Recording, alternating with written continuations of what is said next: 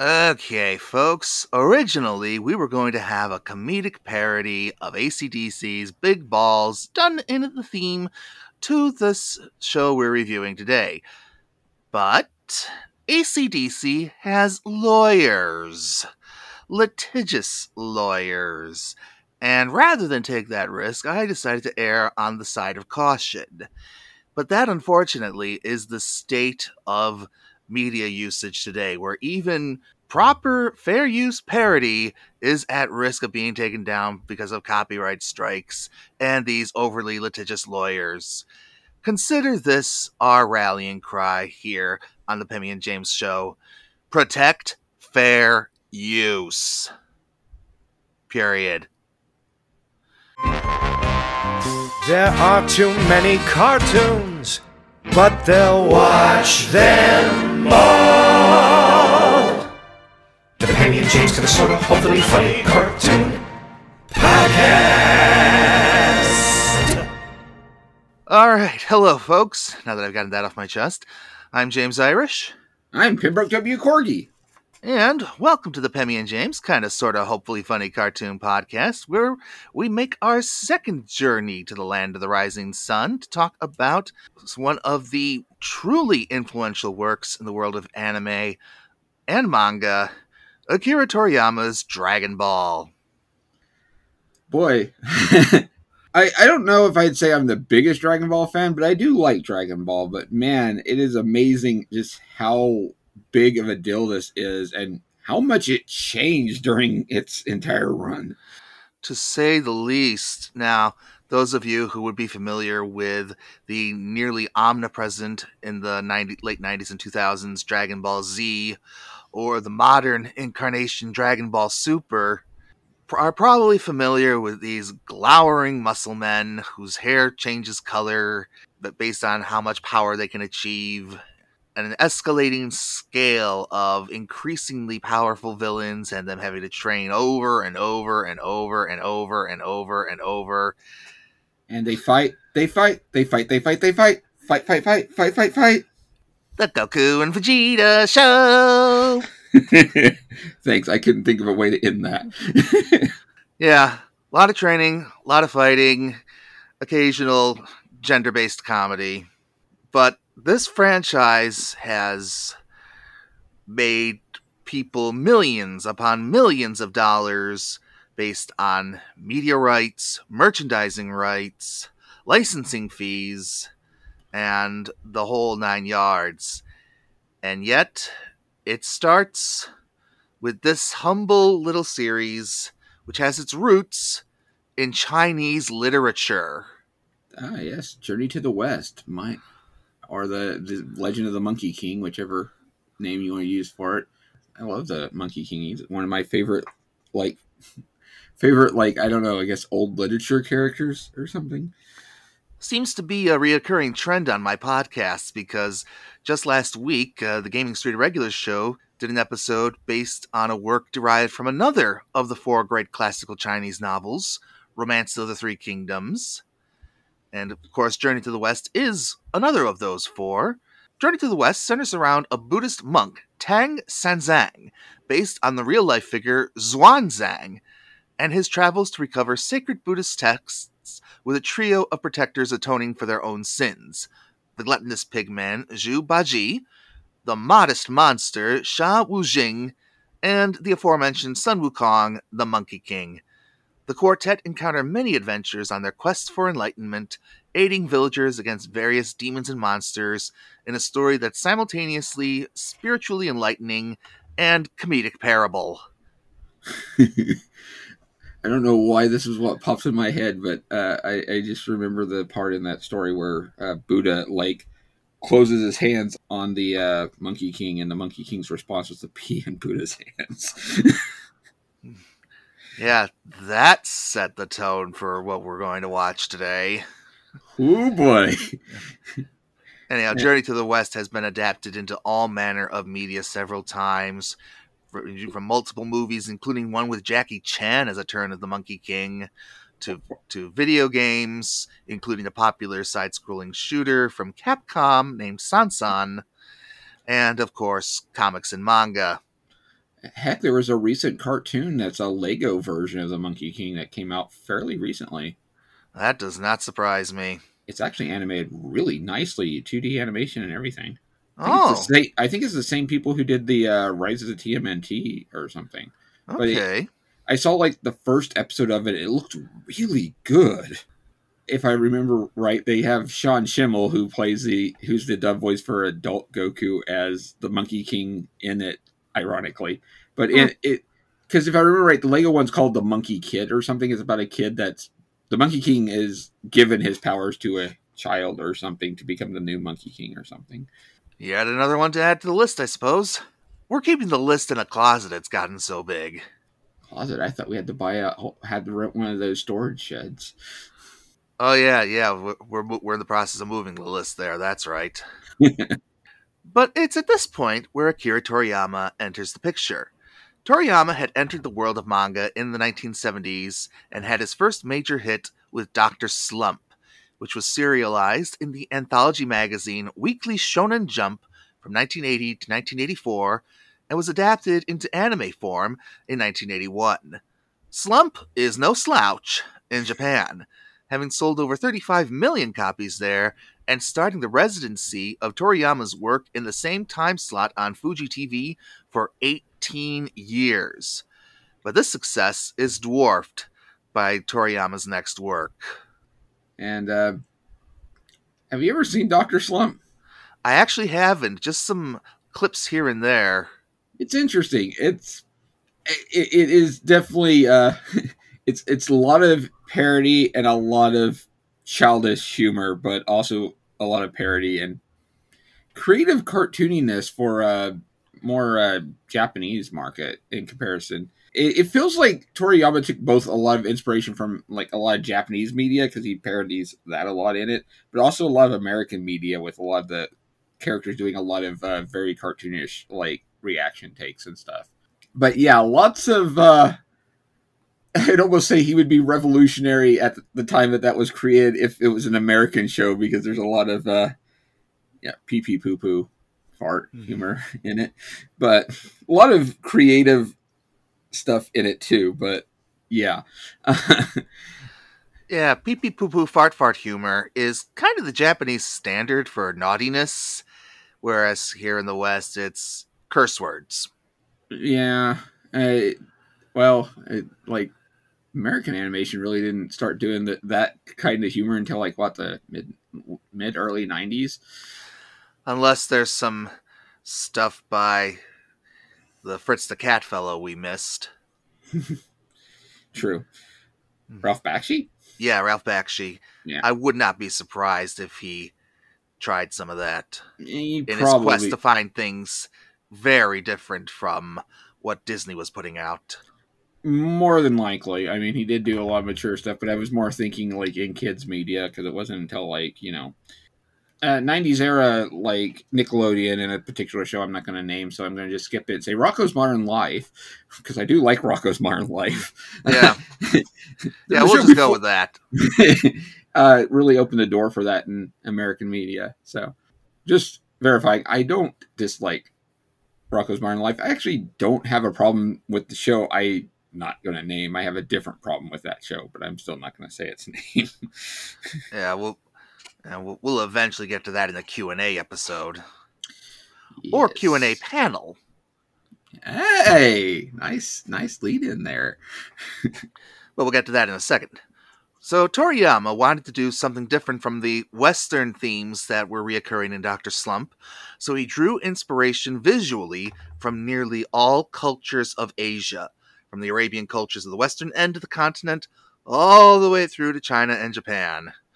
His plot initially drew elements from both Journey to the West and martial arts movies, all leading to a fictional world starring a monkey-tailed young man searching for the 7 Dragon Balls that can summon a dragon who can grant any wish, alongside his iconoclastic group of allies, some of whom we'll meet in these first 2 episodes, and the battles against increasingly powerful and sometimes very unusual antagonists bent on a variety of wicked ends, sometimes via the Dragon Balls, sometimes by other means. For the Uh, initial run of Dragon Ball, Toei Animation created 153 episodes, lasting from 1986 to 1989, and today we're looking at the very first two. God, add Z in there and Super, and God, this is a long series. Or just add Uh, Z, since that came pretty much right after this. But Indeed. no, I was gonna say, if I remember right, Toriyama says the martial arts movie that he credits for Dragon Ball the most is Jackie Chan's Drunken Master. He says that Dragon Ball would not exist if it wasn't for Drunken Master. I think that's one of the few Jackie Chan movies I've seen. It's a good movie. Yeah. Odd ending, but then again, Chinese movies don't tend to end the same way as Western ones do. Nah, but Nope. how can you Culture is ever? culture. True, but I mean, how can you ever hate a movie with Jackie Chan in it? Yeah, better his movies than his politics. Mm, well, anyways. Yeah. So rather than spell out every character in the series, we're gonna talk about them as we come across them, and also mention some characters who do not appear in these two episodes, who are crucial to our needs for one reason or another. I also want to mention before we get into things that this month is contractual obligation month here on the show. Contractual obligation month. Yeah, because since we are directly tied to Flower City Comic Con, we have to promote Flower City Comic Con in the month before its arrival. So I'm just jokingly saying this is our contractual obligation to tie in. Come to Rochester, New York. Come to Flower City Comic Con. I'm gonna be there. James is gonna be Yes, there. yes, you will be able to find Mr. Corky in the Artist's Alley, or what comes close to it. We will have over 50 different vendors and exhibitioners, including him, on September 25th and 26th at the Total Sports Experience in the town of Gates, which is a suburb of Rochester, New York.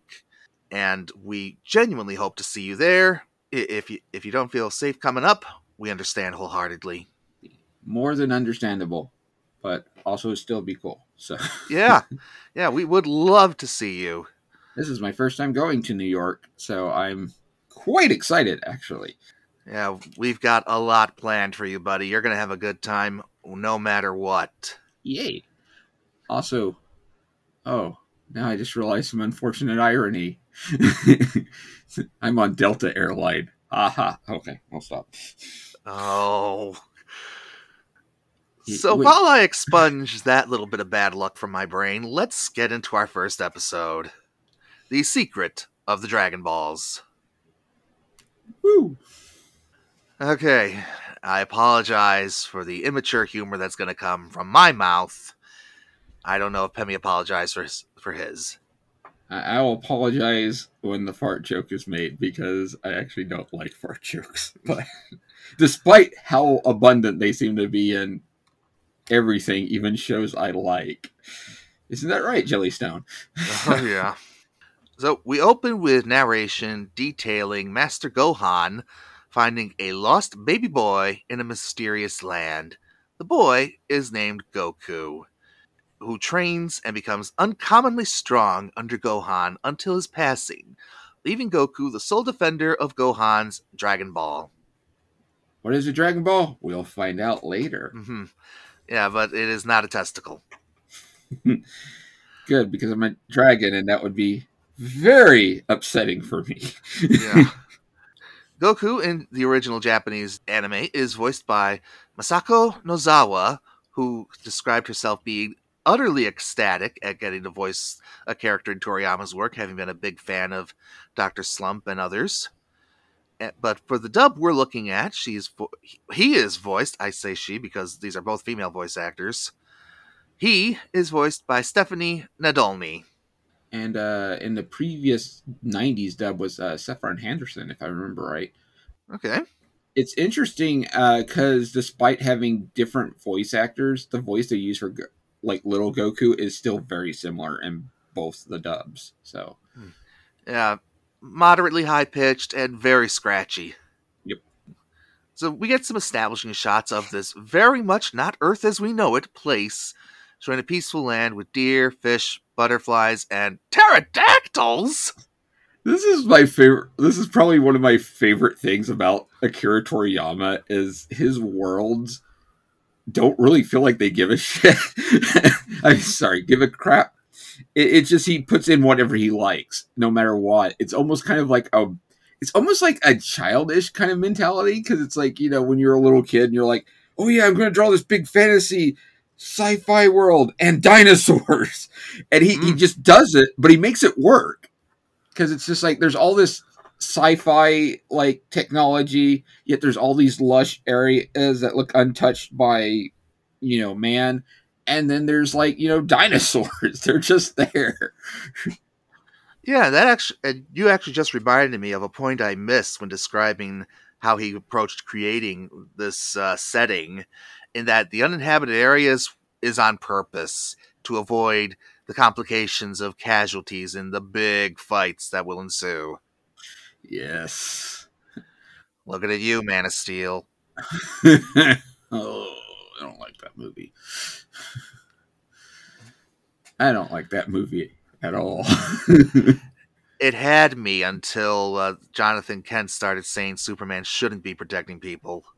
I was even with that, I was fine up until like the scene with the tornado and like Jonathan Kent like told him not to save him and he got taken in the tornado and that was when I just threw my arms up. I'm like, I'm done. I'm done. I can't. So going back to somebody who certainly cannot beat Superman, Okay. Goku cheerfully greets the monkeys as he rolls along atop a circular piece of lumber he cut down, leaping from it and landing back on it perfectly as it picks up speed going downhill. What a cheerful life this kid leads. Young Goku is actually hilariously innocent and a bit diffy, for lack of better words. I can't say that last part totally leaves him as an adult. So, at the small building that's presumably the late Gohan's home, we watch Goku train, launching the lumber into the air. Then he jumps up and strikes it into perfectly cut firewood. Then he notices he's hungry. That dialogue was weird in the dub because it was just like, oh, that's that. I'm hungry. Wow. Like, what? It literally feels like the wow part was just added because they did one more lip movement or something, but it still felt like kind of like weird. I was just like, all right. Odd. So as Goku realizes his hunger, we see a compact hatchback car driving up the mountainside containing Bulma. Isn't this when it said the like really 90s line of like this his life is going to totally change, totally radical or something like that? Mm-hmm, yep. Courtesy of our narrator. I was like, okay, this was redubbed in what, 2012? Did they just reuse lines from the 90s dub of this? Earlier, more like around 2001. Let's see. Regardless, it was late to be using totally radical. Yeah, totally radical started becoming the thing in the late 80s. So by then, it would have been dated enough. I do want to mention that in this version of the dub, since this is the later 2000s era dub, that actually I thought it was 2012 that they dubbed this one. Anyways, the theme song is an actually translated version of the Japanese theme song for once, which is rare. Because these edited versions of these episodes aired on Cartoon Network, and they used this version of the theme song that's in this, which I like the Japanese version better, but it's still neat to see because, like I said, I was used to the 90s. I didn't say this in here. Oops. I'm used to seeing the 90s era dub of this, and in that they did this really hokey theme song that, again, sounded misplaced date-wise because it was like, I think, 96. Yeah, 95, 96, right in there. Yeah, and the theme song sounded like something from the 80s. So it's like, they're like, Goku, he's gonna show you. He's gonna help you find the way. And at one point, one of the singers going on about wise guys. He and his friends are gonna save the day. Sorry. Yeah. So back to Bulma. She's voiced in the original Japanese audio by Hiromi Sumu, and for the modern dub, she is performed by Tiffany Vollmer, who will be a guest at Flower City Comic Con. God, I wish someone could solve me, because as soon as you said that, I'm like giving a thumbs up to some invisible camera that can't see me. It's like cheesy smile and everything. Yep. But yeah, it's worth mentioning. Bulma's Japanese voice actress was really popular in Japan, and unfortunately passed away fairly recently, if I remember. Yeah. Really sad. Yeah, it is. She played Bulma like the entirety of the series. Well, most of the voice actors from the Japanese one are still in there, but still, it's big, long career and very popular. Yeah, that's the thing in Japan. You get cast, you get a job for as long as the franchise exists, practically. Nice work if you can get it. Yeah, it's like that with some American series. I mean, if you get hired to voice a Disney, one of the main Disney characters, and you're stuck. Mm-hmm. So Bulma checks a radar of some sort, and we can surmise she's searching for the Dragon Ball. And Goku, as he's going off to catch his food, we see the small home, and we see the 4-star Dragon Ball. And Goku addresses it as his grandfather. I cannot stress this enough, folks.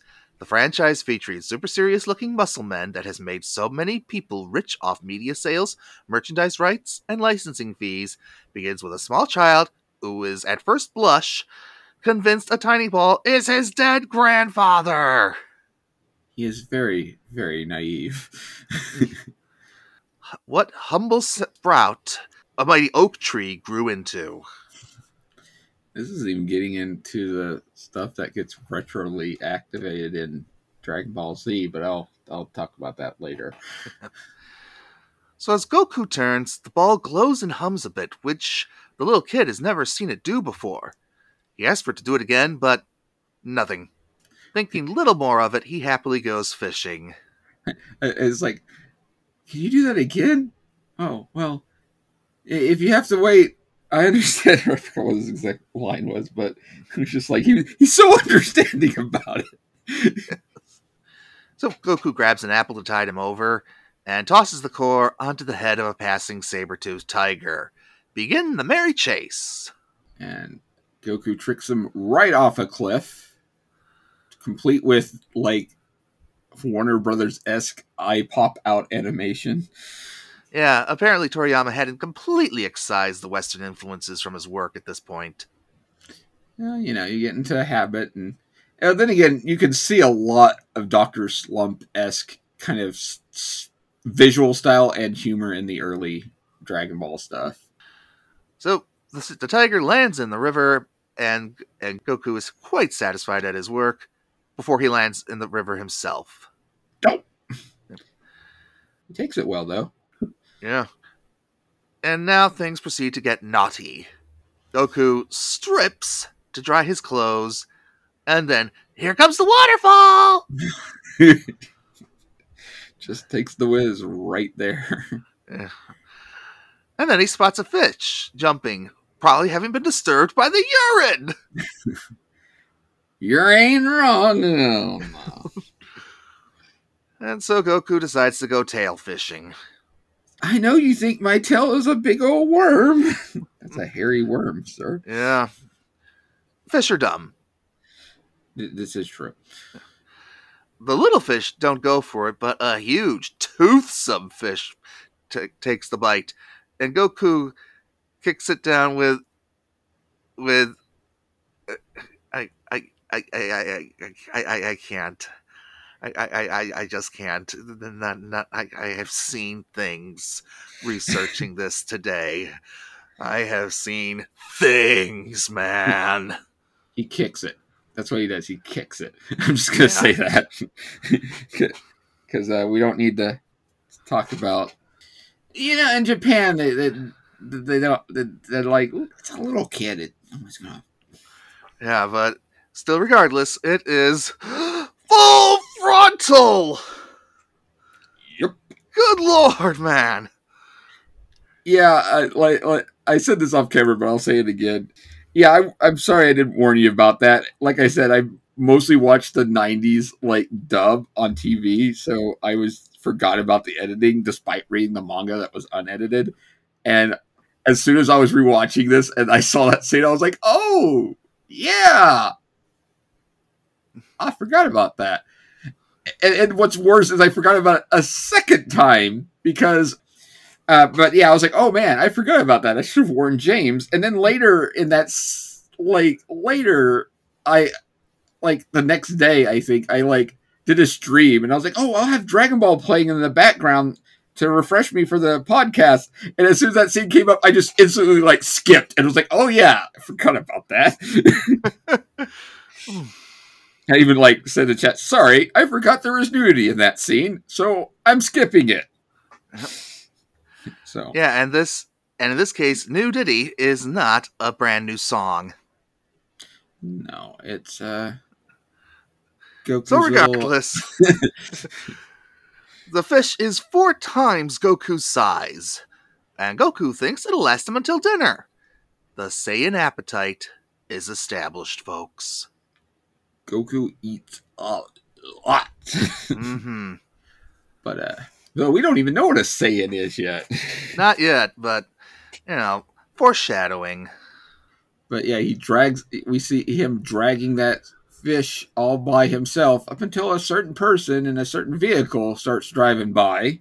Yep, Bulma pulls into the shot and desperately hits the brakes, trying not to hit a fleeing Goku. No such luck. But to Bulma's astonishment, Goku's not just alive, but believing that the car is a beast trying to get his fish. Oh god, not to reference another version of this dub, but the '80s had a Harmony Gold dub from the people who did Robotech, Mm-hmm. and it was only aired briefly on some syndicated or public channels or something, and then it became kind of lost media, but some of it has been popping up, but that's a long story. The point is, what I'm getting to is in the in that version, she makes a comment, it's like, oh no, I can't get another ticket or something like that. Oh.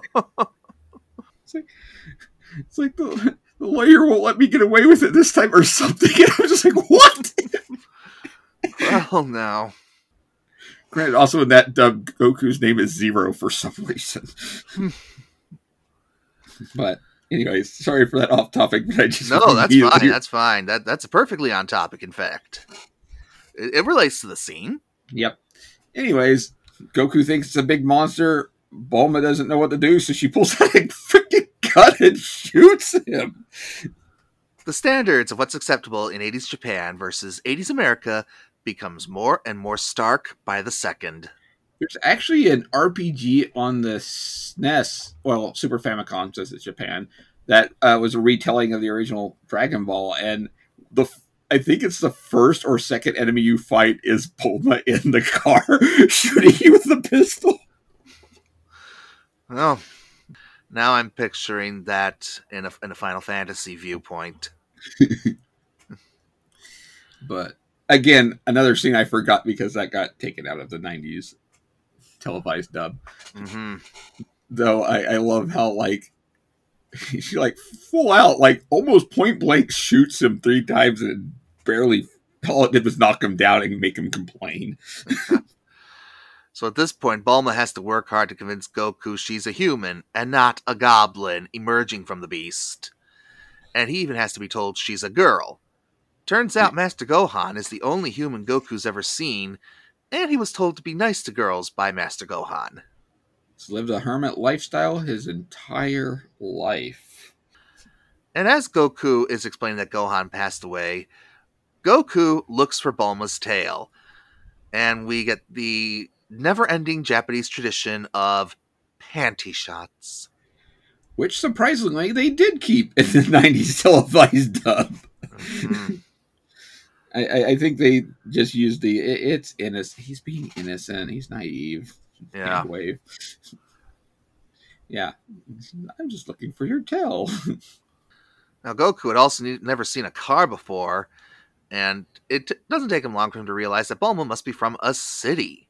Bulma agrees, and even goes so far as to go along with him to talk about it after she notices on the radar that the Dragon Ball is just down the road and likely at Goku's house. For such a simple simple screen that's on those dragon radars, it sure seems to be able to locate things point blank or Nope. pinpoint them. Mm-hmm. Bulma tries to warn Goku not to do any funny business, but Goku doesn't even know what the concept of improper is. And off they go into the commercial break, arguing over whose name is funnier.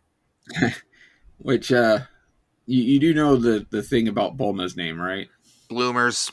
Yeah, it's kind of a weird Japanese pronunciation of the word bloomers, but yes, it's actually a family thing with Bulma. Her dad's name is Briefs, and later she'll Well, have a son named Trunks and a daughter named Baru. I guess Bulma's dad must have been pretty taciturn, if he's so brief. Ha ha! Nice. Sorry, Sunset. For context, for those who don't know, we have a mutual acquaintance / friend named Sunset Slade who is very allergic to puns. He does not like puns, and since he's also Scottish, he'll let you know that he does not like them, which also makes it even more fun to taunt him with them. Now, after the commercial break, they reach the home of Goku and the late Master Gohan. And I should mention here that the dub we're watching takes full advantage of moments with no visible mouth movement to add dialogue.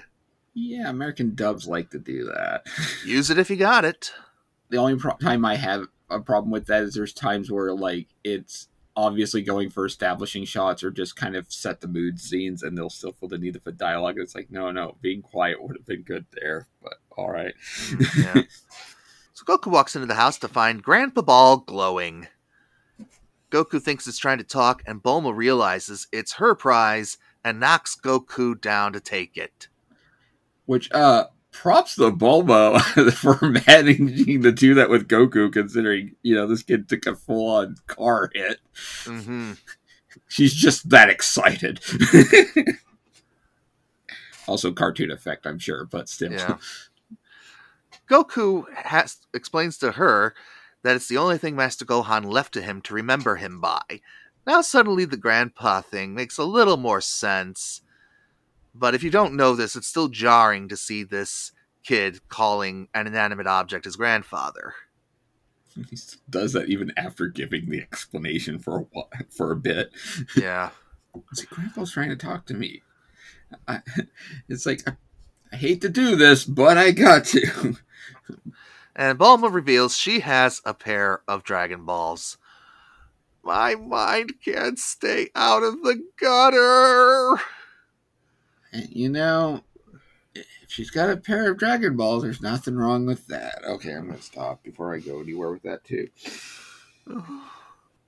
One thing I think is in the Japanese version of that's one comment that's in the Japanese version of this, or at least in the manga that's not here, is I think like when Bulma's like, these are Dragon Balls, Goku's like, I didn't know dragons even had. It's like, no.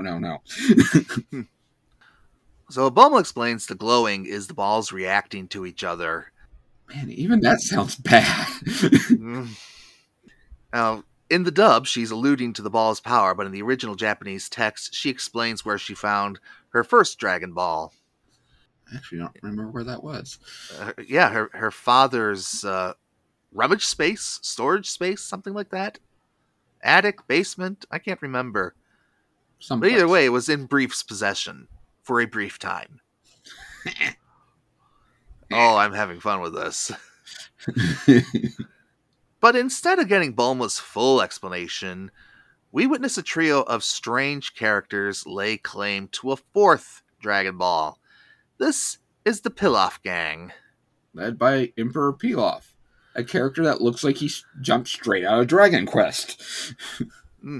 No coincidence, since Toriyama would soon start working on the first Dragon Quest after the initial creation of Dragon Ball. I love Dragon Ball. I like Dragon Quest. Neither of those are my favorite of Toriyama's work. That would be Chrono Trigger. I freaking Fair. love Chrono Trigger.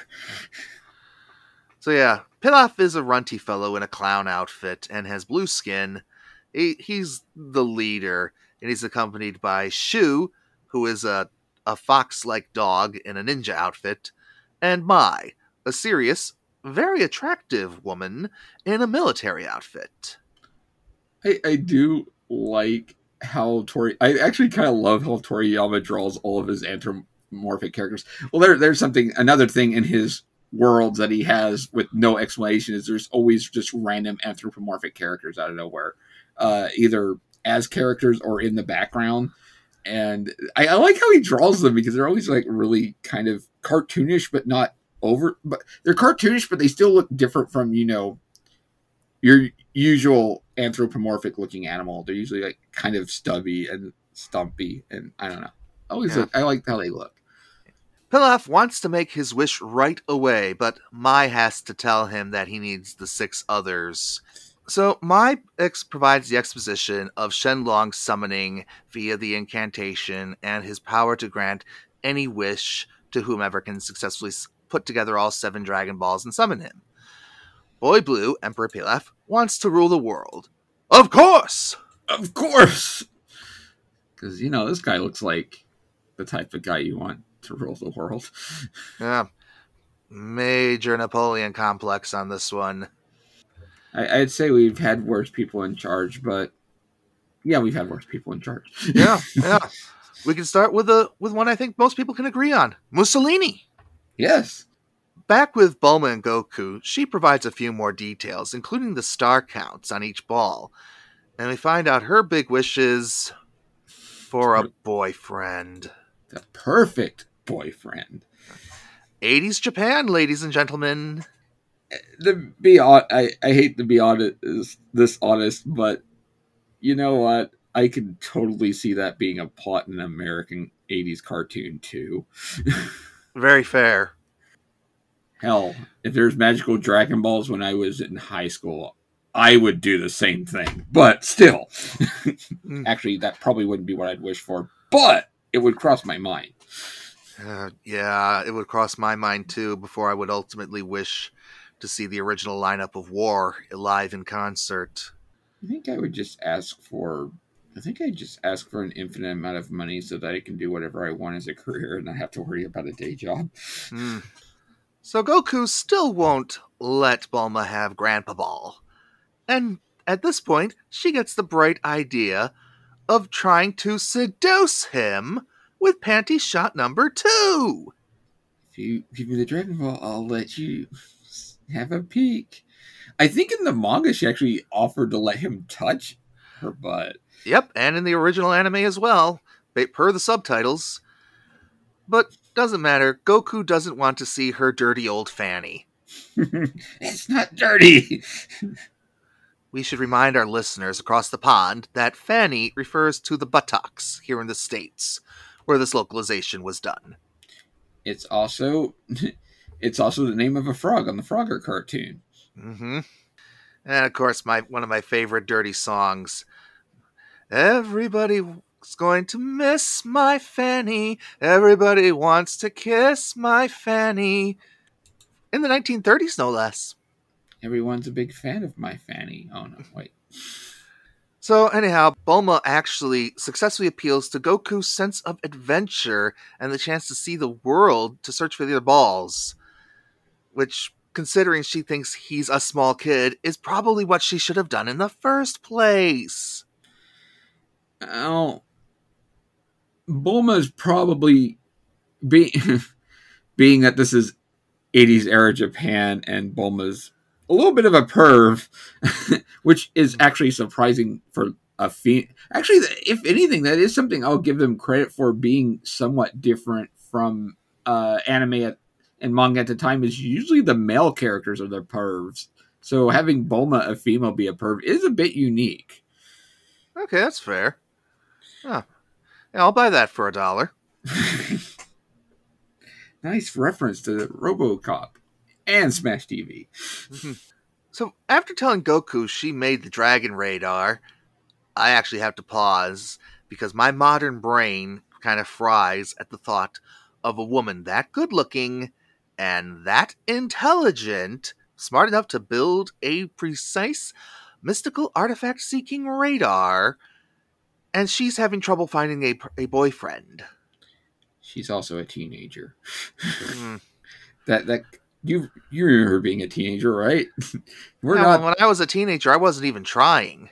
Well, right, but I mean, you're I'm still not trying. hormones takes a lot of your brain power. Whether you, it's like you can do a lot of amazing things, but you're still going to make dumb decisions because you're horny. Yeah, chalk it up to me being on the autism spectrum a bit, in that my priorities were always a bit skewed compared to neurotypical folk. And who knows? Maybe Bulma just hasn't found guys that she liked Or before maybe now. she just has a type. Yeah. Yeah. Boy, howdy. Hmm. Sorry, having a flashback to the future of the series. Yeah, she does have a type, it turns out. But anyhow, she pulls out a container of capsules and creates a motorcycle. That's a popsicle with a motor on. Wait, no. Sorry. Motors. I'm so more used to hearing Yeah, it called motorcycle. So yeah, I do that in reference to another song parody from the 60s called I Got My Baby Back. Oh, no, wait, I Want My Baby Back, which is a parody of those mushy teenage love songs that were so popular in the early 60s, the Wall of Sound stuff Phil Spector would produce. So you want your And baby back ribs? Wait, sorry. I'll No, have to play it for you when you come up. Or I'll find a link and send it to you. sweet. Yeah, you said I want my baby back. The only thing that pops in my head is I want my baby back ribs, but I also ate at Chili's yesterday, so that might be affecting that. Mm. So Bulma's little purse of capsules is going to come into play quite a bit, but she explains they're Dynacaps, miniaturized items that can be made full size at will with a big bomb. I don't think that's a Japanese name for them, though. No, I'm It's not something sure. capsules. Yeah, but they come from Capsule Corp, Well, yeah, because not to be that's confused with Capcom. yeah, because Capsule Corp is owned by her dad. So Yep. Dr. Brief. The capsules are another neat little thing in this. I think it's a really cool gimmick. It allows them to do a lot of things very easily, and that would take more setup and do it instantly without any explanation. But it's still kind of a really cool, effective gimmick. So it's like a rather creative writing shorthand in a lot of ways. Yeah, and they establish it nice and early that she has multiple of these on hand, rather than the stuff Puttypuss gets up to in the Hound Cats. No, I'm not letting that go. You mean rhubarb? Oh, yes, rhubarb. Yes, thank you. But I'm still not letting it go. Well, he isn't. No, I can't do Joe Besser's voice. Sorry. So after some driving and an accidental stunt, Bulma has to take a pit stop, and she has to tell Goku not to follow her. Only to tell him to come back over there. Now, the original line in the Japanese version is Goku asking, "Did a snake bite your wiener?" Wow. Oh, you know the worst part about that is? That means that most likely Goku knows that from experience. Mm. Ouch. What you can't see is me shifting in my seat. Snake on snake action. Oh, man. So, Bulma is in the clutches of a massive talking pterodactyl, who Goku first assumes is a friend of hers. He is nothing if not naive. Yeah. The pterodactyl says that he and Bulma have a dinner engagement for two, and proceeds to tie Goku up. I think he's lying. Yeah. Regular detective, this Goku. Yeah. And this is a point where the English dub makes Goku smarter than the original, because in the Japanese version, Goku is still convinced that the pterodactyl is Bulma's friend. But as Bulma cries for help, Goku gets himself untied, figures out the motorcycle, takes to the air, and uses his magic staff to dispatch the dactyl. Power pole extend. Oh, as if the innuendos can't get any worse. Well, to Toriyama's defense, that is an actual item owned by the Monkey King. So Very true, very true. this fight, oof. Oh God, do you think there's some anime fans that actually? I'll stop. Stop. So the pterodactyl plummets to its demise after having a chunk of its head knocked clean off. And Bulma gets caught in a cliff via the staff. And, well, She's having a crisis. yeah, a golden crisis. Weirdly, I think that's what she's. I think that's close to the same thing she says in the Harmony Gold dub too. Which I can't remember what her name is on that. I only remember that Goku's name was Zero, and I was like, Zero. As Goku recovers her and they resume their quest, I find myself taking back most of what I said about Speed Racer. And I just hope that Bulma gets a clean pair of pants. So. Yeah.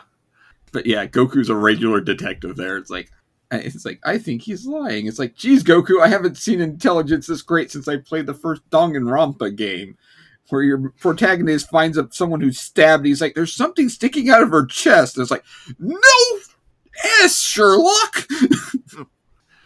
So while I recollect myself, we're going to take our own commercial break.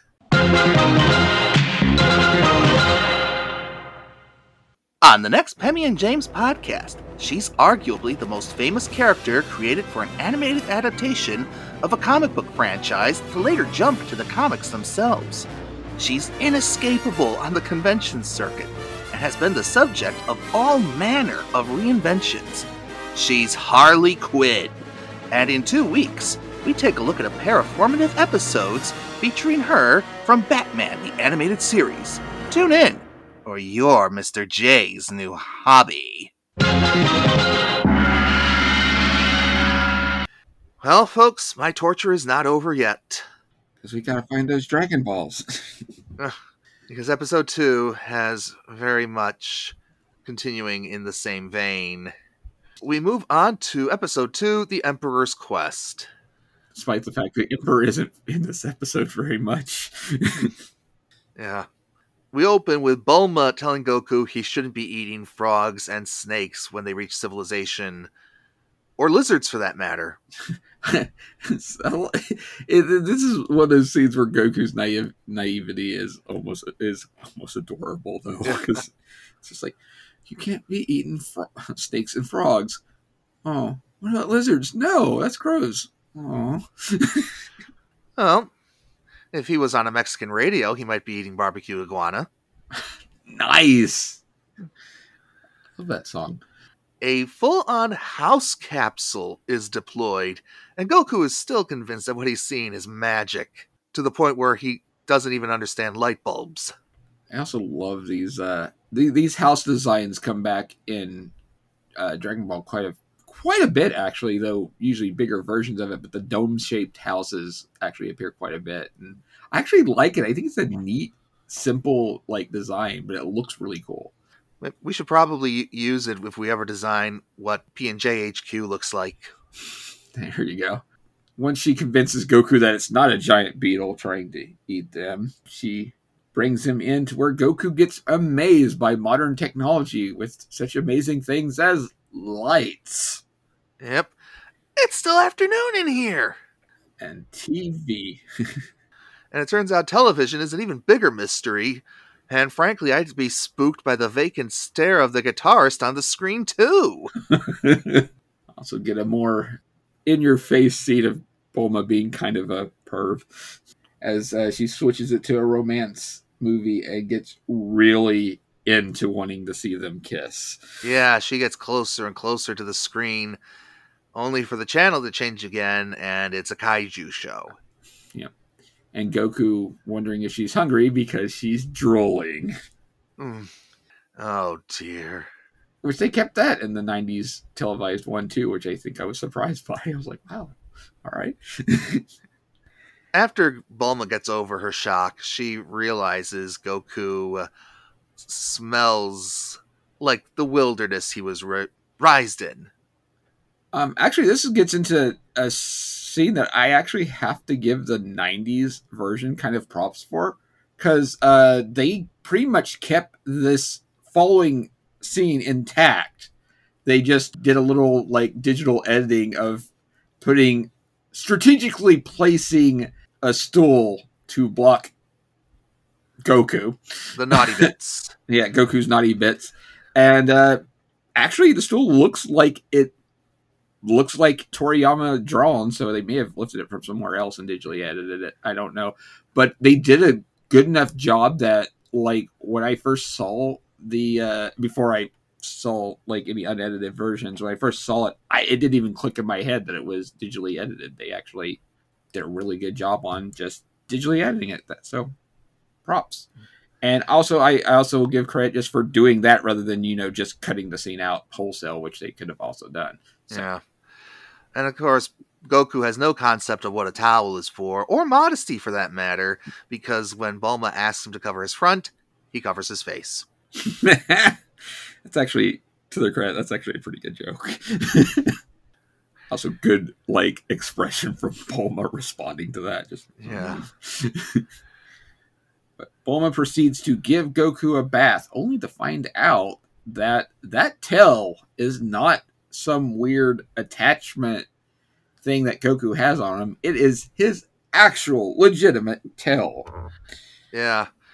Just very quickly before that, Bulma refers to herself in the original Japanese language that she's a peachy peachy girl. Now that's something that Master Roshi will use quite a bit. But, she uses it first, and I had to look this up, and apparently it means smart and elegant. You got me on that one. That's what came up in the first Google answer. It's probably right. I just somehow didn't know that. I'm learning stuff too today. But yeah, when Bulma sees that the tail is not just real, but fully prehensile, her shock moves the house. Quite literally. Though I do want to point out that there is some slight foreshadowing here, which is the fact that by when she was trying to pull Goku's tail, thinking that it just comes off or something, that Goku actually says that it is painful. And considering what we've seen this kid deal with, this is foreshadowing. Mm-hmm. In the aftermath, Bulma is now thinking whether or not all boys have tails and just hide them in their pants. I bet she wishes they hid them in her pants. See, well, they do have one that they hide in their pants, but yeah. As a matter of fact, in the original Japanese dialogue, she's one thinking that they only had them in the front. Yeah. Oh, Toriyama. Yeah. Bulma is something, all right. She can create mystical bauble detecting radars, but she's struggling with basic anatomy. Who knows what sex ed was like in Japan in the 80s. Or for that matter, what sex ed was like in whatever version of Earth Dragon Ball takes place in. Yeah, that's fair. For all we know, Bulma could have been homeschooled, and that's why she hasn't been able to get a boyfriend. Oh, must have been a very brief schooling. I'm going to wring as much mileage out of this as I can. Well, maybe she's a late bloomer.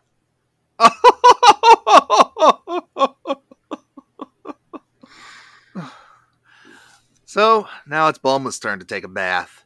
Cue fan service.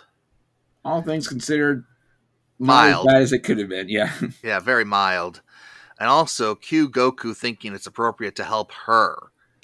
Yeah. Which is fair, because, she helped him, and this is his first experience with bathing, so he assumes it's the right thing to do. In all defense, I can't blame him for thinking that's okay. And this is one of the few scenes where his naivety actually makes legitimate sense. Yeah. And in the original Japanese, there's discussion of boobs and butts, with Goku thinking Bulma's chest is essentially a front butt. Yeah, I forgot about that, but yes. Wow. Just the idea of a front butt anatomy is already making me have a minor stroke. No, And we also, in the original version, get the revelation that Goku is in fact not a little kid. He's 14. Yep. Apparently, Saiyan maturity is at a very different pace than human maturity. Actually, is he? I think he might actually be 13 and he got off a year or something. I don't remember because, like, I know later they point out that he was off a year or something. Well, the 14 is what's used in the subtitles I saw, so that's what I wrote down. Yeah, because I remember, like, in the second story arc, like, Krillin makes some sort of comment and he was like, "Oh right, I'm 13. I added an extra year by accident." And Bulma's like, "I knew he wasn't as old, that close to my age," or something like that. But don't quote me on the exacts of that. It's been a long time. Right. Anyhow, this revelation causes Bulma to completely freak out and call him a peeping Tom. Whereas in the dub, the discussion is more tail talk and Bulma just having a complete mental breakdown. Oh, come on. I can't take it anymore! Get out of my bathroom and stay out! And for the last time, I don't want a stupid tail! It kind of works because she just... It works in the dub, even though they're missing... obviously toning down the dialogue, but it works because she just seems to be getting more and more frustrated with him and just gets sick of it. Yeah. This is as good a time as any to turn our attention to Emperor Pilaf, who resides in a dank and foreboding place surrounded by mushrooms that are as tall as trees. Emperor Pilaf, one of many examples of Toriyama just liking to name people after food or various weird objects. Mm-hmm. As in Rice Pilaf. So we see Shu, the dog fox, dressed as a ninja, explaining to his master that he did not find another Dragon Ball. And Pilaf goes on a monologue about how not having one is enough, including how if Shu had all his paws but one cut off, would the one be enough? I guess he gets to his point, but what a way to do it. Yeah. Pilaf wants to, of course, rule the world, and he decides to talk about what he wants to do when he rules the world, and in the original Japanese language, he wants to kill people who pee in public. I guess that puts Goku on the hit list. Poor Goku. Wait, good luck on that, actually. True. There. And, Pilaf even declares that if people toot in public, that's bad enough for him. And amid his maniacal laughter, Pilaf lets one out. In retrospect, I think I like the dub version better on that one because just having it happen out of nowhere actually is... I'm not a fan of fart jokes, but as far as humor goes, having it come out of nowhere is actually kind of almost more funnier because it's just catches you off guard. Right. But proof that Pilaf is probably more human than he looks, he tries to blame it on the dog. Of course, that's who you always blame it on. Yeah, in the Japanese version, he says that Shu did it. Whereas in the dub, he just tries to get Shu to deny that he heard it. It's enough for Pilaf to dispatch a grabbing device on Shu to have him held aloft in the air by each arm, and when Shu still doesn't comply enough, Pilaf breaks out a chainsaw. Yeah, says he's going to trim the staff. Weirdly, I think they kept that line in the 90s dub too, which actually made me go, all right. Yeah. Censor was asleep, I guess, or just didn't catch it. Shu finally relents, and at this point, Mai arrives via a panel in the ceiling. She's got the ninja skills. Mm-hmm. And she has report of having found some glowing object in the forebodingly named Skull Valley. Oh, at least it's not Skull Island, then they'd have to deal with King Kong. Mm-hmm. Oh, wait, there's enough big monsters as is. Never mind. Oh, yeah, including big monkeys. Oh, yeah. Eventually. At the end of this story arc. Yeah. But Pilaf dispatches his duo to go collect it, and we return to Bulma and Goku. And Goku is not happy with normal food or normal city folk food. Yeah, he says the bread is flavorless and the soup is bitter. That soup actually being coffee. Now, as a kid drinking coffee, I can't blame him. Yeah. It took me a long time to... Actually, even as an adult, it took me a long time before I actually started liking coffee. So, Yeah, I just don't drink it, not because of any flavor considerations, but caffeine does strange things to me. ooh, I'll Yeah. keep that in mind because I'm fairly reliant on caffeine. Yeah, put it to you this way. We're going to tangent for a bit here, folks, so indulge us for a second.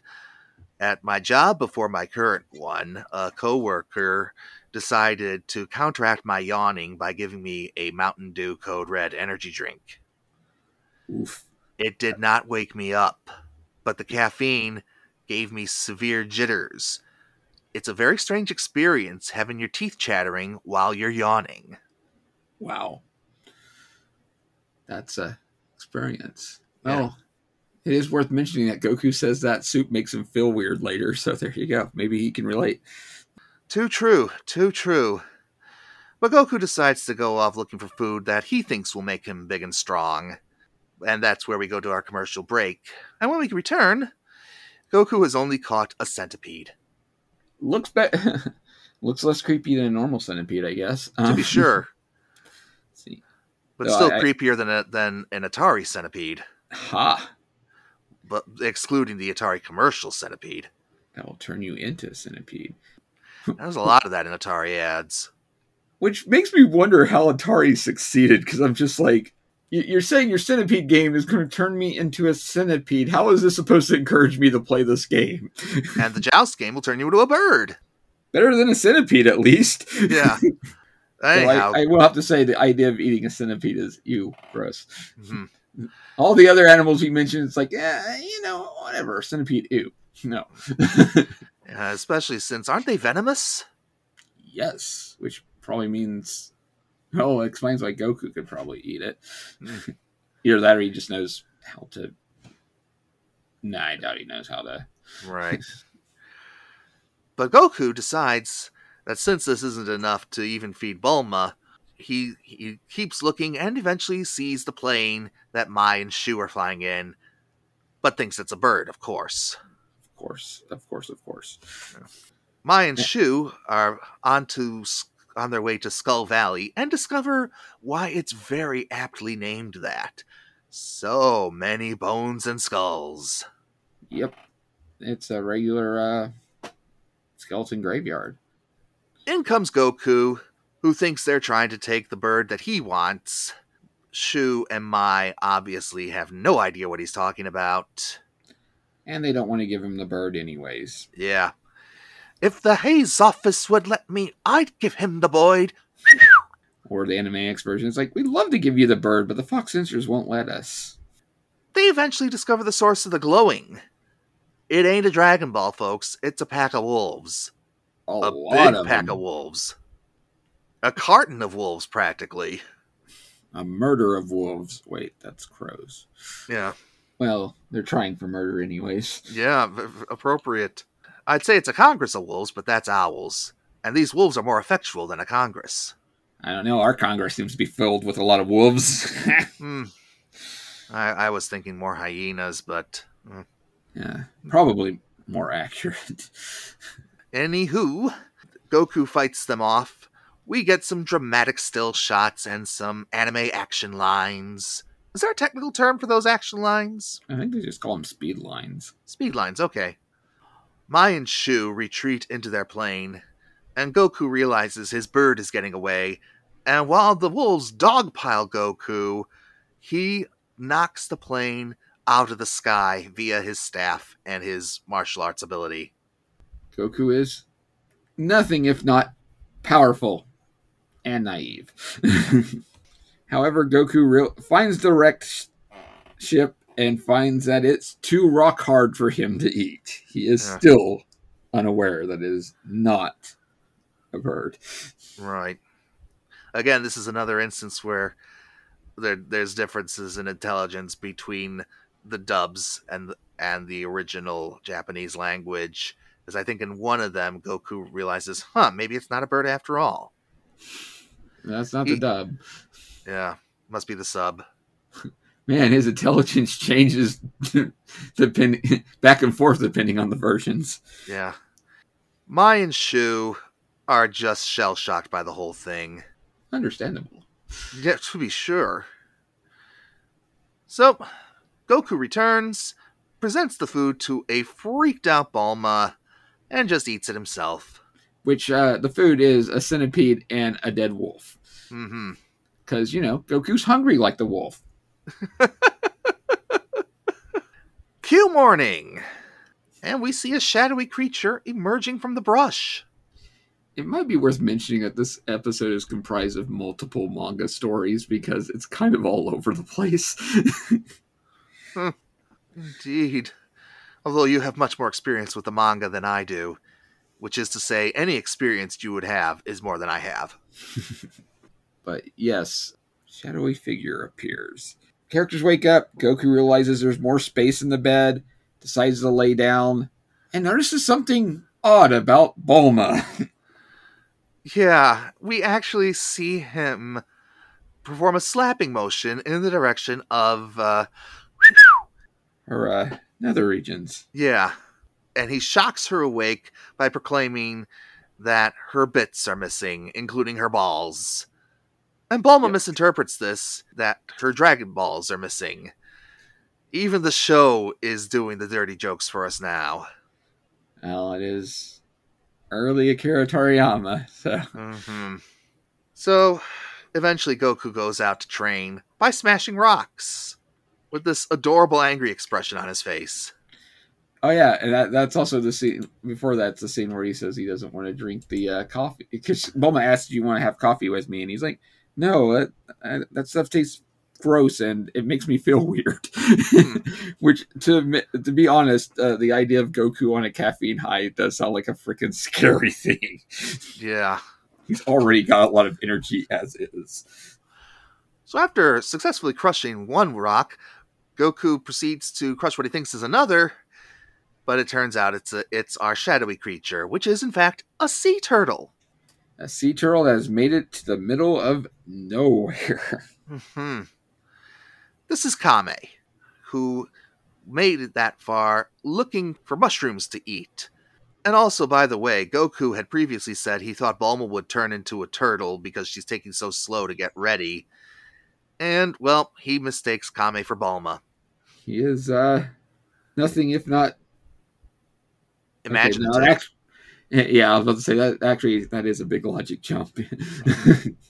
So Bulma comes out in time for Kame's exposition, and Goku wants to help, but Bulma initially refuses since they're on the hunt for the Dragon Balls. But Bulma was at least nice enough to give the turtle some salt water when he asked. So, Yep, 86 vintage.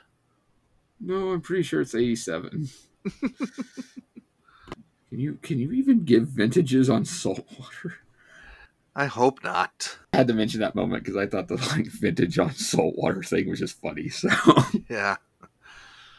the turtle even describes it like he's drinking fine wine. He's like aromatic, and yet. So Goku just decides to carry Kame off on his own. Bulma just shouts, "I don't need you!"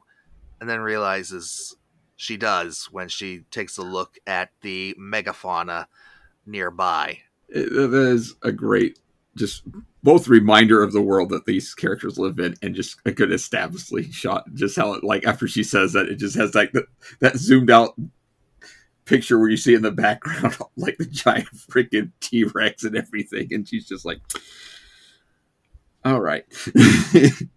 And so she takes a pursuit on another motorcycle while insisting she still doesn't need them. Denial ain't just a river in Egypt, folks. This reminds me of something that happens in the next episode, and I'm just going to say this part real quick. When Goku took off her underpants and realized she didn't have any balls because he doesn't know crap about women, Bulma never put those back on. Oh. She is unaware that she is not wearing anything. So right now, she's riding that motorcycle. Bareback. Yeah. And somehow still hasn't realized it. I'm not a girl, but that still seems ouch to me. So, Yeah. And just imagine when she runs into Master Roshi in the next episode. Yep. Yeah, Master Roshi, who is voiced in this dub by Mike McFarland, who is also coming to Flower City Comic Con. Cue the cheesy one-ups and grins that you can't see from us.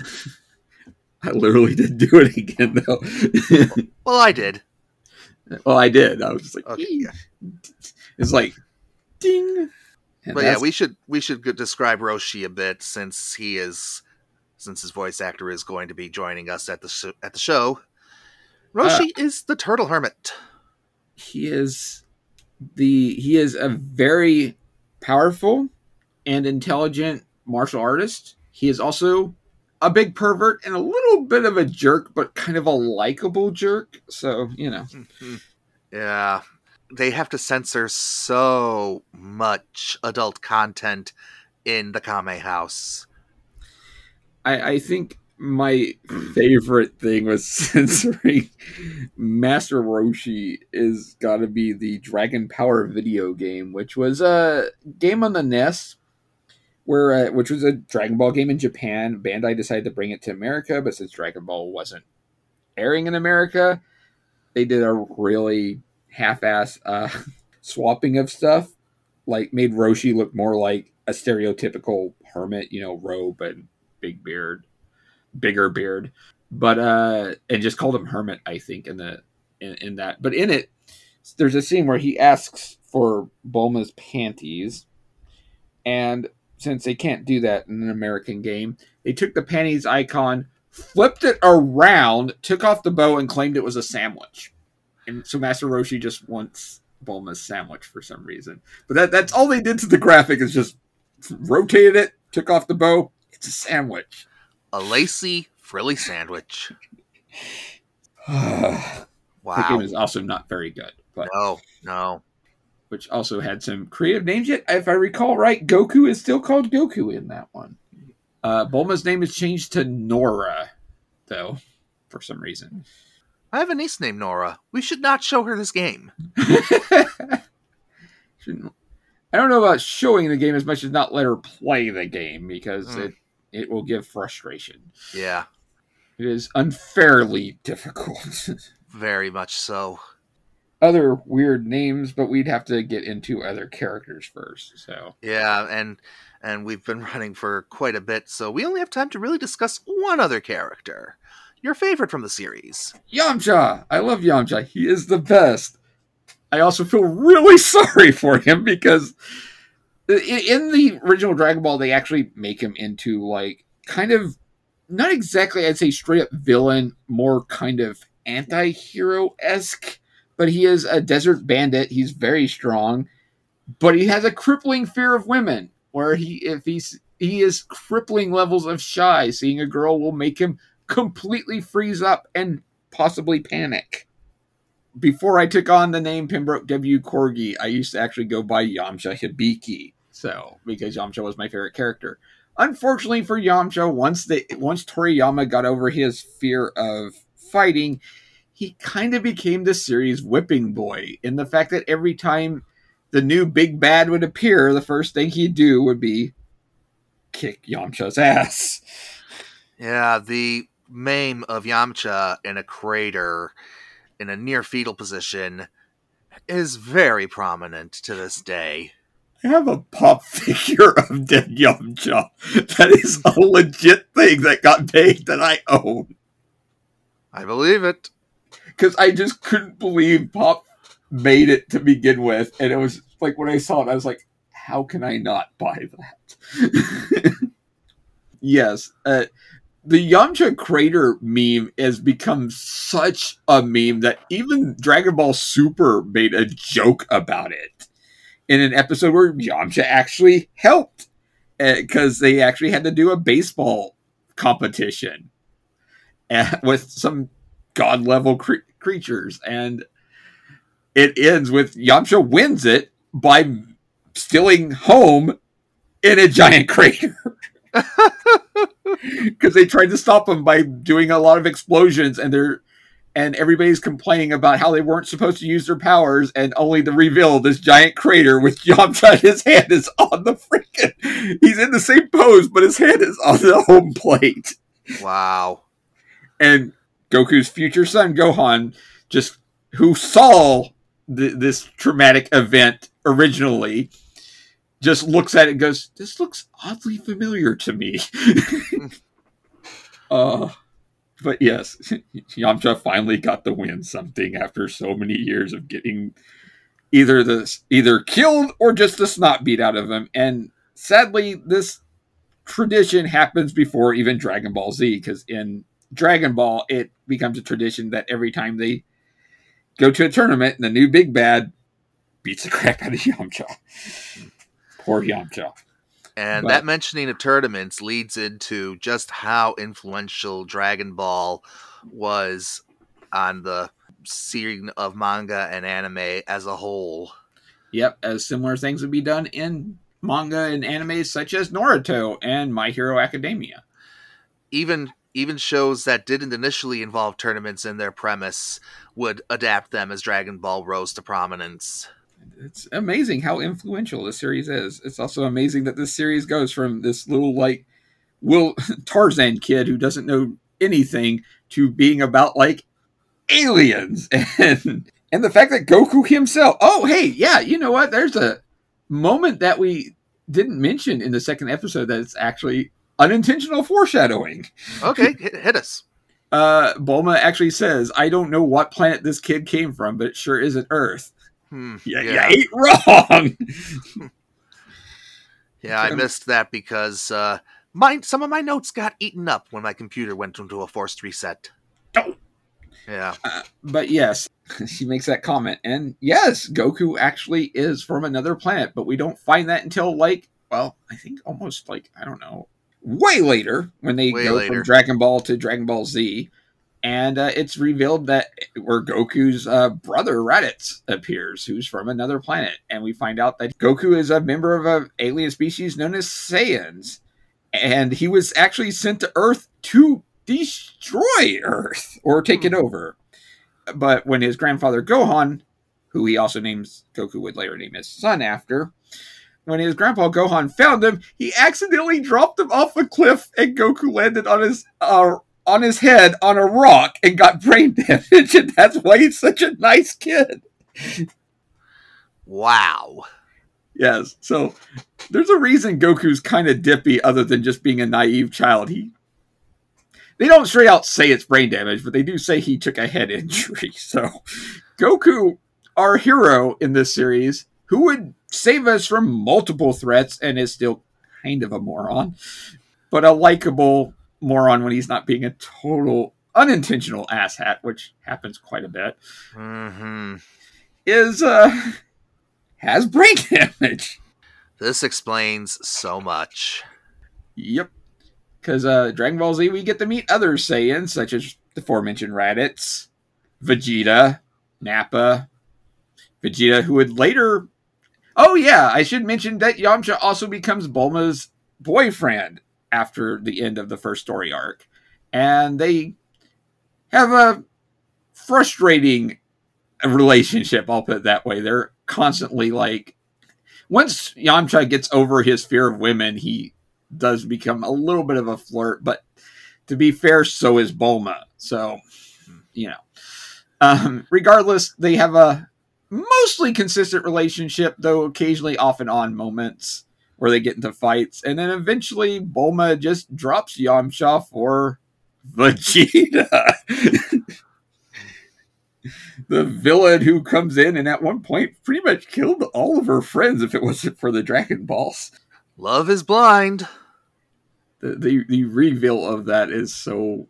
Because if I remember right, the reveal of Vegeta and Bulma getting in a relationship just has to do with Bulma having a baby, which is Trunks, after, you know, everyone has gone training for a while. And it's like, wow, I didn't think Yamcha... Wow, you had a kid with Yamcha? And Yamcha, it's like, it's not my kid.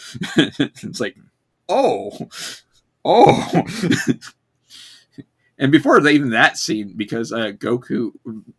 Because I know I'm getting off topic and into the future stuff, but it's one of my favorite like dub scenes is Trunks comes from the future to help them with the android issue, but like Goku and Trunks are talking far away from everyone else because Trunks wants to test Goku and realize he's the person that his mom said he was, and blah blah blah. But was just like, he's like, my mom was right about you, and Goku's like, really? Your mom? Do I know her? It's like, yeah, she's right over there. And Goku's like, your mom's Bulma, and does a pratfall, and like Vegeta and everybody from a distance just sees this, and Vegeta's like, that man pointed his finger and Kakarot fell down.